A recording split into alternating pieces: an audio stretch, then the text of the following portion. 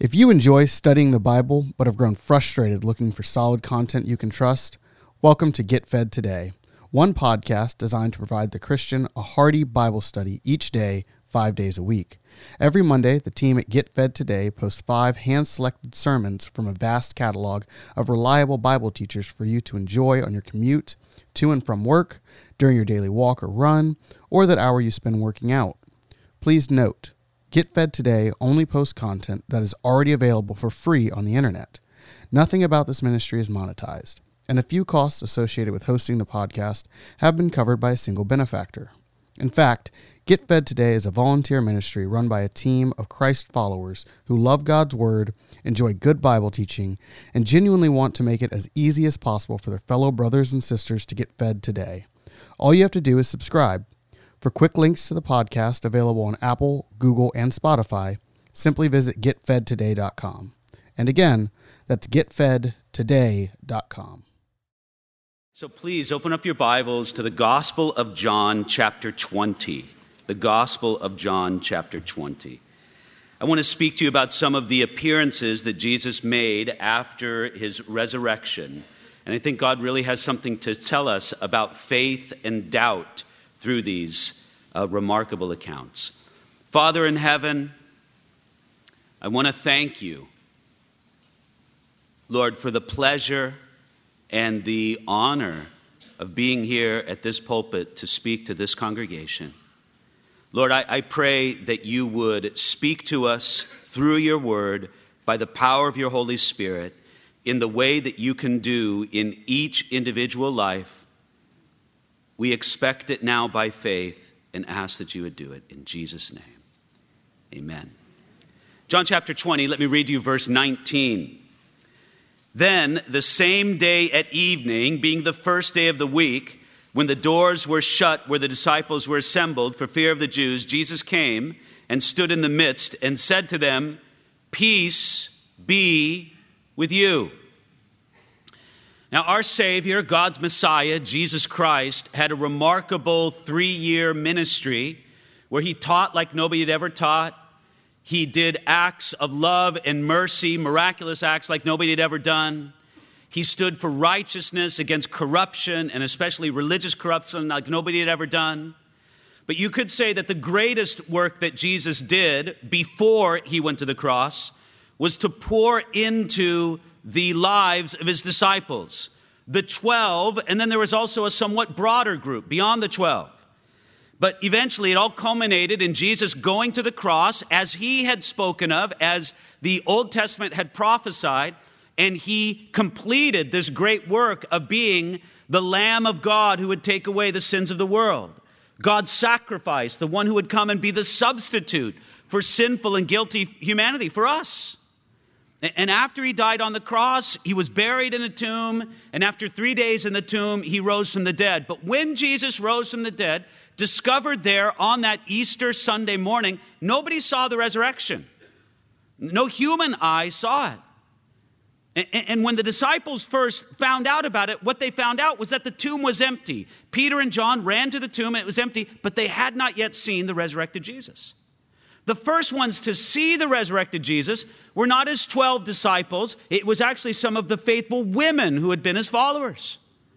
And as we come to John chapter 20, verse 19, the evening of that first Easter Sunday, the disciples had not yet seen the risen Jesus Christ.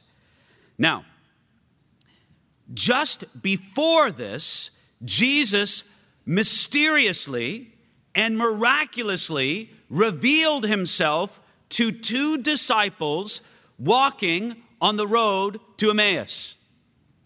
And what the Gospel of Luke tells us, tying it together here with the Gospel of John, is those disciples ran to meet the 12 here in this room. And so they told the disciples, we saw Jesus, but it was just a fleeting glimpse. And then now what happens here in verse 19? When the disciples were all assembled. Now, I just want to make something clear here. By correlating this with the Gospel of Luke, we understand that it was more than just the 12, actually just the 11. And as you'll find out, you would even say the 10, because one was absent, not only Judas. It was more than just that group that was there. We know that the two who came from Emmaus were there also by correlating it with Luke. And Luke also tells us that there were others there with them as well. So this was a somewhat broader group than just the 12 who had normally followed him.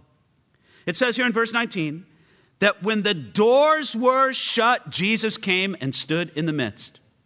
You know, sometimes when we read the Bible, we read it sort of on automatic pilot, and we don't really think about what it says. This is really weird. This doesn't happen. Because the sense of the original language is not that the doors were shut and Jesus climbed through a window. The doors were shut and he just appeared. Like something from a science fiction movie. Like being teleported like in Star Trek or something like that. He just appeared right there in the midst. Which, by the way, it tells us something. That Jesus' resurrection body was real. It could be touched. It was material. But apparently it operated according to a different principle when it comes to the physics of the human body. For you and I, we just can't materialize in the midst of a room. We don't have that ability. But apparently Jesus had that ability in his resurrection body. Now, what I find so fascinating about that is that the Bible tells us that our resurrection body is after the pattern of Jesus' resurrection body. And I don't know what we're going to have in heaven, but it's going to be amazing. And we're going to be able to do stuff that we can't do here on earth. I'm looking forward to that immensely. Now, Jesus appears in their midst. By the way, I think it's amazing that he did that. I mean, where did Jesus want to be?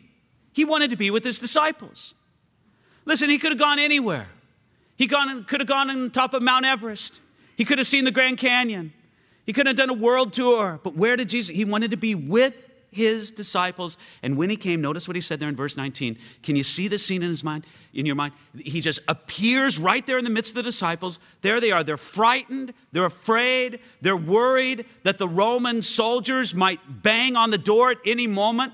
That they rounded up the ringleader and they sent him to the cross. Now they're going for the rest of the followers. Their hearts are beating. Jesus appears in the midst. And look what he says right there to them in verse 19. Peace be with you. I give you assuring peace, reconciling peace.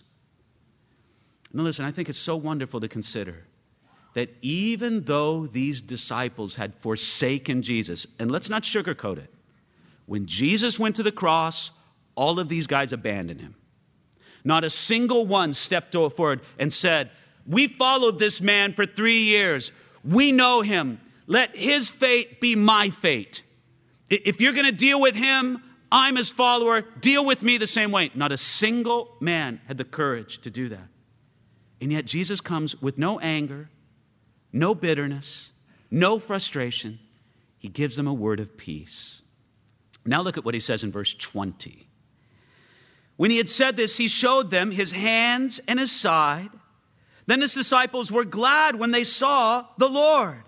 So Jesus said to them again, peace to you. As the Father has sent me, I also send you. And when he had said this, he breathed on them and said to them, receive the Holy Spirit. If you forgive the sins of any, they are forgiven them. If you retain the sins of any, they are retained. These were Jesus' first words to his disciples upon meeting them after his resurrection. The first thing he wanted to do was not done with a word at all. Verse 20 says that he showed them his hands and his side. He gave them the gift of his assurance. Men, I want you to know, it's really me. Look at my hands. And what would they see when they looked at his hands? They would see nail-pierced hands, would they not? And then he showed them his side. What would they see when they looked at his side? They would see a great gash about the width of a person's hand, because that was the width of a Roman spearhead that went into his side just under the rib cage and demonstrated that he was in fact dead. He wanted them, men, it is me. You can be assured I am risen from the dead. I'm here to tell you here this morning, Jesus Christ wants to give you the gift of assurance that he really is risen from the dead. He is. That's your property as a believer. He didn't come to reveal to them a new idea, a philosophy, a doctrine, a mystery, anything like that. He said, I'm here to reveal myself, and I am truly risen from the dead. Then there's a second gift that he had for him. Not only the gift of assurance, he had the gift of peace. Look at verse 21. He says again, peace to you. I think it's remarkable that he said it twice. I think the first one was that none of them would have a heart attack. The second one was so that they would really hear that Jesus has come to them with peace. Not anger, not rebuke, not where were you guys in my moment of need? Some followers of mine you were. There's none of that.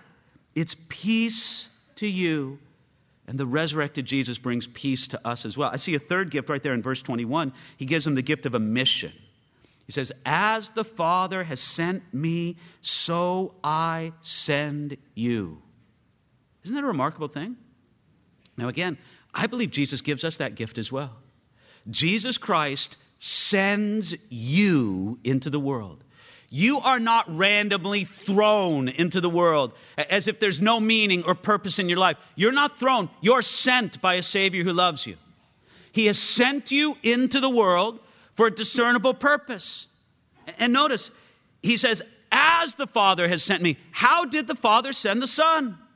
Think about it. Jesus was not sent as a philosopher, even though he was more brilliant than Plato or Aristotle or Socrates or any of those ancient philosophers. Jesus could have been the greatest philosopher of all time, but he didn't come as a philosopher. Jesus didn't come as an inventor or a discoverer, even though he was more brilliant than anybody else. I mean, I don't know if the smartphone is a blessing or a curse for us, but Jesus could have invented it back then. Would have had time getting a cell signal back then, but he could have invented it. But Jesus said, no, I come not as a philosopher, not as an inventor, not as a conqueror. I come to serve and to sacrifice and to lay my life down. And Jesus says, as the Father has sent me, that's how I send you. Then look, he gives them a fourth gift. Look at there in verse 22. What does he do? He says, receive the Holy Spirit. And he breathes on them and they receive the Holy Spirit. Brothers and sisters, we need the Holy Spirit filling and active in our life. And I want you to understand something. Jesus breathed on them and they received the Holy Spirit. There's something interesting about the vocabulary of ancient Hebrew and biblical Greek. In both of those languages, the same word for spirit is also used for wind and breath. It's the same word. So when Jesus breathed on them and gave them the Spirit, it was a very conscious action of saying, the same Holy Spirit that filled my life, I give upon you. The same Holy Spirit I depended on in the humiliation of my humanity to see God's work done, I bestow that upon you. And friends, what a beautiful and powerful thing that is. Look, sometimes I look at great men that God has used in this world. I look at men like Billy Graham. I look at men like Pastor Chuck Smith. I look at men in church history, great missionaries like Hudson Taylor, great preachers like Charles Spurgeon. And I think, you know what? There's no way that I could measure up to what those men do. But you know what? I can say this. The same Holy Spirit that filled them fills me. And fills you. Isn't that a wonderful thought? And so we need to receive the Holy Spirit and be filled with the Holy Spirit. And then Jesus also gave them the gift of pronouncing forgiveness when he says in verse 23, if you forgive the sins of any, they are forgiven. That's not the power to grant forgiveness, but the power to pronounce forgiveness. Now, all of that is sort of introductory because what I really want to get into is here in verse 24. Let's pay attention to this. Now, Thomas, called the twin, one of the 12, was not with them when Jesus came. The other disciples therefore said to him, we've seen the Lord. So he said to them, unless I see in his hands the print of the nails, and put my finger into the print of the nails, and put my hand into his side, I will not believe. That's a pretty stubborn statement there, isn't it? Now, verse 24 tells us that of the 12 disciples, we know that one was not there with them. Who's the one that was not with them? Obviously, Judas. Judas, who had betrayed the Lord and Savior, and in a shameful act of cowardice did not turn to the Lord in repentance, but rather killed himself. Judas was not there. Now, we also learn from verse 24 that Thomas was not there. We're not told why Thomas was not there. Could have been anything. Maybe he had a stomach ache. Maybe his wife had an obligation for him. I don't know, maybe there's a good football game on. We don't know. Thomas was not there. And you got to say, Thomas missed out. Wouldn't it have been wonderful for Thomas to be there and receive those things? To have Jesus breathe upon him and say, receive the Holy Spirit? To have Jesus give him peace? All those things. Thomas missed out on it. But you can imagine the excitement of the disciples. We're not told when this happened. Maybe it was the same night. Maybe it was the next day. But the excitement of the disciples in coming to Thomas saying, Thomas, this is the most wonderful thing ever. Let us tell you what happened to us last night. Verse 25 says, we have seen the Lord. We've seen him. He really is risen. And we, the men you've been with the last 3 years, we've seen the Lord. And what was Thomas's response? Look at it carefully in verse 25. Thomas has such a radical response.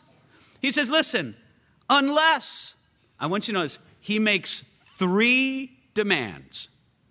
Unless I see in his hands the print of the nails. The first thing I got to see is I got to see the print, the nail wound in his hand. And then he says, secondly, unless I put my finger until the print of the nails. In other words, it's not enough for me to see it. I got to touch it and know that it's real. And then he says, I'm going to add a third demand on top of that. The third demand, I've got to put my hand into the wound that was in his side, which is gross but extreme. Seeing is not enough for me to believe. Touching once is not enough for me to believe. I've got to touch those wounds twice and see them, or what? Notice his statement. It's very strong there at the end of verse 25. I will not believe. You know what I find amazing about that? Thomas refused to believe the testimony of many witnesses and reliable witnesses. I so wish I could have been a fly on the wall in the middle of this conversation, because I'm sure there was much more of it to than this. You know, Thomas says this, and then Peter or John says back, whoa, Thomas, don't you know who we are? We've lived with you for the last 3 years. We're brothers. We're comrades. We've seen it all. Do you think we're deceived? Do you think we're lying to you? Every one of us, all 10 of us are giving you exactly the same testimony. Thomas, you can believe us. Maybe you don't believe somebody else. Maybe this report came to you from some of the outside you might not believe. But Thomas, you can believe us. And Thomas looks at every one of them square in the eye and says, I don't believe you. I have to see it for myself. Thomas not only rejected the reliable testimony of eyewitnesses, but he demanded to see and touch for himself. And he says with great strength, he says, unless my demands are met, I will not believe. Brothers and sisters, you got to admit, that's pretty hardened unbelief, don't you think? Now, I want to be as generous to Thomas as I can be. Because I'm probably going to meet this guy in heaven, and I don't want him to be sore that I spoke bad of him. I want to be as generous to Thomas as I can be and say that maybe his unbelief was rooted in shock. Maybe there's something like this to Thomas. Inside of him deeply he says, listen, I've seen men crucified. You don't walk away from that. I've seen what they do to a man putting him up on the cross. This isn't a superficial wound. Maybe there's something to shock about it. But I'll tell you what, I do agree, though, with the assessment of the old commentator Adam Clarke about Thomas's unbelief here. I like what he called it. He called Thomas's unbelief unreasonable, obstinate, prejudiced, presumptuous, and insolent. I think that's a pretty good description there of Thomas's unbelief. Now, let me say 2 good things about Thomas. Number 1, Thomas was steadfast in his unbelief, but he still wanted to be around those who believed. Look, there's a lot of people here this morning. And I don't say this because I have any supernatural knowledge, but just because of the law of numbers. There's probably some people here today, you are unbelieving or you're very much struggling with belief. Let me say, you are welcome here, and I'm glad you're here. You are welcome among those who believe. And it says something good about you that even though you're struggling with belief, you're here, right here in the midst of people who do believe. And I'll tell you something else that's admirable about Thomas. Is not only was he still willing to be around those who believed, but he honestly spoke his unbelief. He was honest about it. Hey, I don't believe it. I would much rather have a man or a woman be honest about their unbelief than to sort of hide it in their heart and keep it as a secret condition that can never be spoken to, that can never be prayed for, that can never be appealed. Listen, if you're struggling with belief, talk to somebody about it. It's okay. Follow the example of Thomas. This was admirable about his unbelief. Listen, I want you to know that Jesus loved Thomas so much, he was going to do something about this. Look at it here now in verse 26. And after 8 days, now let me just say this. But by their method of reckoning days, they would count the present day as well. So what this means is on the following Sunday. Jesus appeared to him first back in verse 19 on Sunday evening, the Sunday of the resurrection. This is on the following Sunday. Okay, back to verse 26. And after 8 days, his disciples were again inside, and Thomas with them. Jesus came, the doors being shut, and stood in their midst and said, "Peace to you." Then he said to Thomas, "Reach your finger here and look at my hands, and reach your hand here and put it into my side. Do not be unbelieving, but believing." Okay, so do you have the scene in your mind? I often tell people that when you read the Bible, it should be like a movie running in your head. Do you have the movie in your head here? Here they are in the same room a week later, and it's good. They're together. They haven't seen much of the resurrected Jesus, but they know he's risen from the dead. And so it's a completely different tone. It's a completely different tenor than how they were gathered together Sunday night the week before. There they are. I don't know. There's more worship. There's more praise. There's still mystery. They don't know exactly what Jesus is doing and what he wants them to do. But they're gathered together on that Sunday night. And then, boom, verse 26 tells us that Jesus stood in their midst again, just like he did before. The doors were shut, and he miraculously appeared right there in their midst again. And I don't know, if I was there, my first thought would have been, this is amazing. You're going to do this every Sunday night? This is great. He comes right there in their midst, and he says the same thing. Peace to you. And then he turns to Thomas, verse 27. Now, sometimes I know that there's the Bible that God gives us. But sometimes I have an alternate view of the Bible in my mind, kind of a make-believe Bible about how things could have been if God was more like me, and we're thanking the Lord that he's not more like me. Okay, in the strange alternate make-believe Bible, the next verse 27, would read something like this. He said to Thomas, "Do you believe me now? How about this?" But he does nothing of the sort, doesn't he? Thomas was so obstinate and stubborn in his unbelief, yet Jesus came to him with such love, such grace. He says, "Listen, Thomas, reach your finger here and look at my hands, and reach your hand here and put it in my side." Now, the most amazing thing about that, which must have hit Thomas just like a freight train coming at him, is instantly, what did he know? He knew Jesus heard me when I said that. When I made that utterly unreasonable demand, Jesus was not present bodily. He didn't have some kind of listening device. I wasn't bugged. But because he's God, he knew exactly what I said. I can just imagine Thomas turning white as a sheet when Jesus repeats his own words back to him. Oh, Lord, I'm starting to believe already. And then Jesus gives him this amazing invitation. Now, don't you wish that you could see these scenes in the Bible with your own eye? Look, I can't prove it. I have no biblical justification for this. But I have to believe that there's going to be a great big video library in heaven where we can go back and see these scenes. And look, it'll all be super HD and on demand and all the rest of it.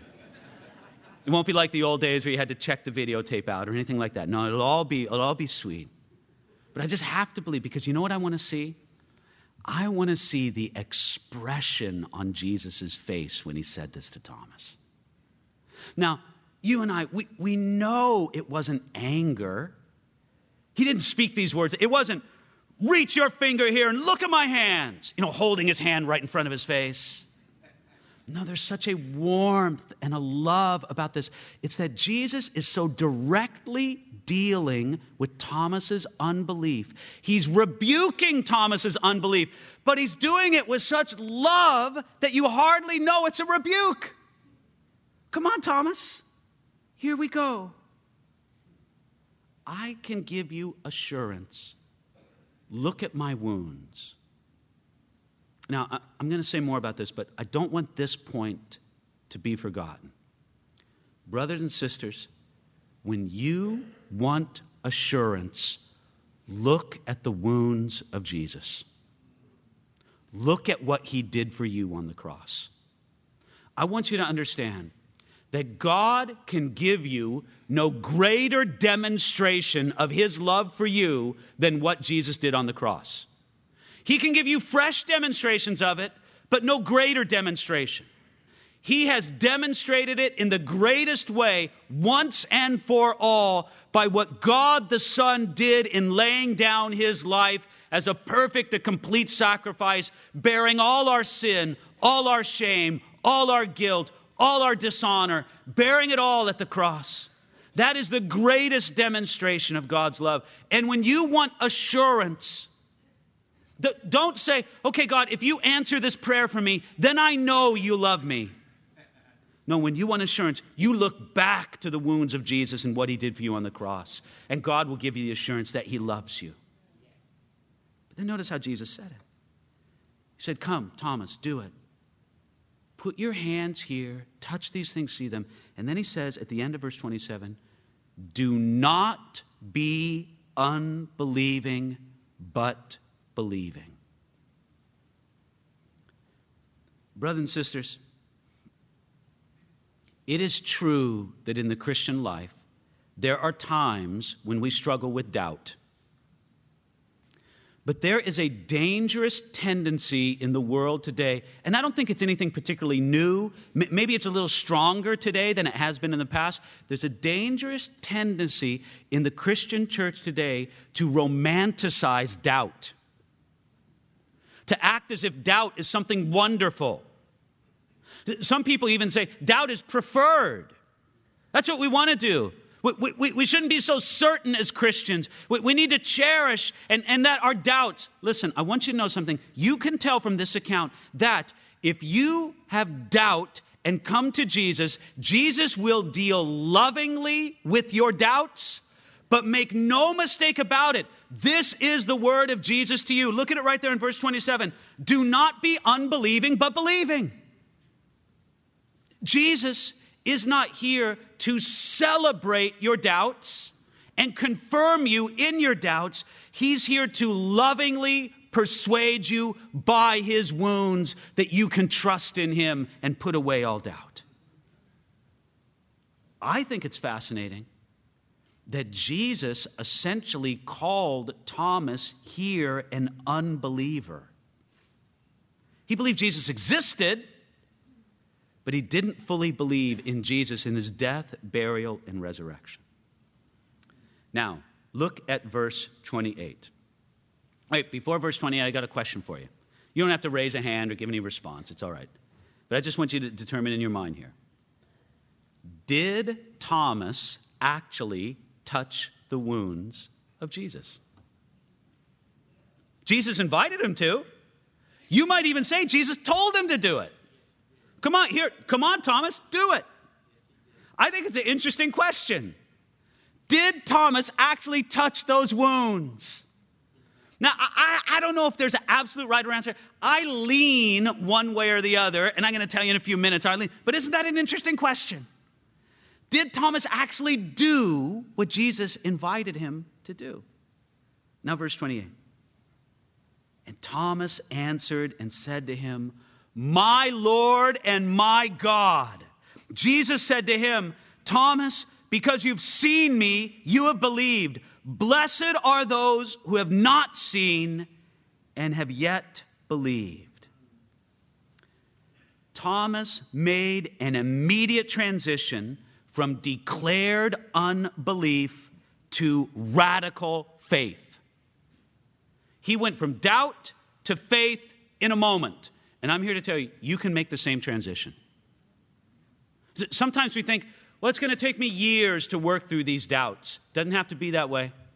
You put your focus on Jesus Christ now. You look to his wounds. You receive the reliable testimony of Jesus' disciples, and you know he is risen from the dead. You can move from doubt to faith right now in a moment. That's what Thomas did. Matter of fact, not only did Thomas move to faith, he moved to radical faith. You could say that this is the highest declaration from merely human lips that says who Jesus is in the Gospel of John. You don't find anything higher than this. I mean, John the Baptist said that he was the Lamb of God who took away the sins of the world. But Peter said that he was the Messiah, the Son of God. All those things are true and wonderful. But Thomas looked at him and he said, "My Lord and my God." Now you could say that before Thomas lagged behind the other disciples in faith, now he runs ahead of them and says, "My Lord and my God." And by the way, that's what you have to be able to say as well. It is not enough for you to know that Jesus is Lord and is God. You have to be able to say, "My Lord and my God." And look at Jesus' response right there in verse 28. "Thomas, because you've seen me, you have believed." By the way, this is what leads me to speculate that Thomas never did touch the wounds of Jesus. Because Jesus said, "Because you've seen," he didn't exactly say, "because you've seen and touched." He says, "Because you've seen, you have believed." But notice what he says next in verse 29. "Blessed are those who have not seen and have yet believed." I want you to notice something. Jesus gives a blessing to everybody who believes in his resurrection, in his completed work on the cross, without actually seeing it. And I want to be very clear on something. Jesus doesn't call us to believe something without thinking. He doesn't call us to believe something on blind faith. He's not telling you to take a leap of faith in the dark and just believe for the sake of belief. No, Thomas's error was in not believing the reliable eyewitness testimony of those who had seen the risen Jesus Christ. He had true and valid reason to believe, and he wouldn't accept it. I'm here to tell you, God gives you true and valid reason to believe. You and I will not touch the wounds of Jesus. You and I will not see them with our physical eye, not on this side of eternity. But what we have is the same thing that should have been good enough for Thomas. It should have been good enough for Thomas to have the reliable eyewitness testimony of those who had seen and knew that Jesus rose from the dead. Brothers and sisters, this is not something that you need to be in any doubt about, but to say with true confidence, "My Lord and my God." Now, I can't neglect these last two verses of the chapter because they are so amazing. Look at it here in verse 30.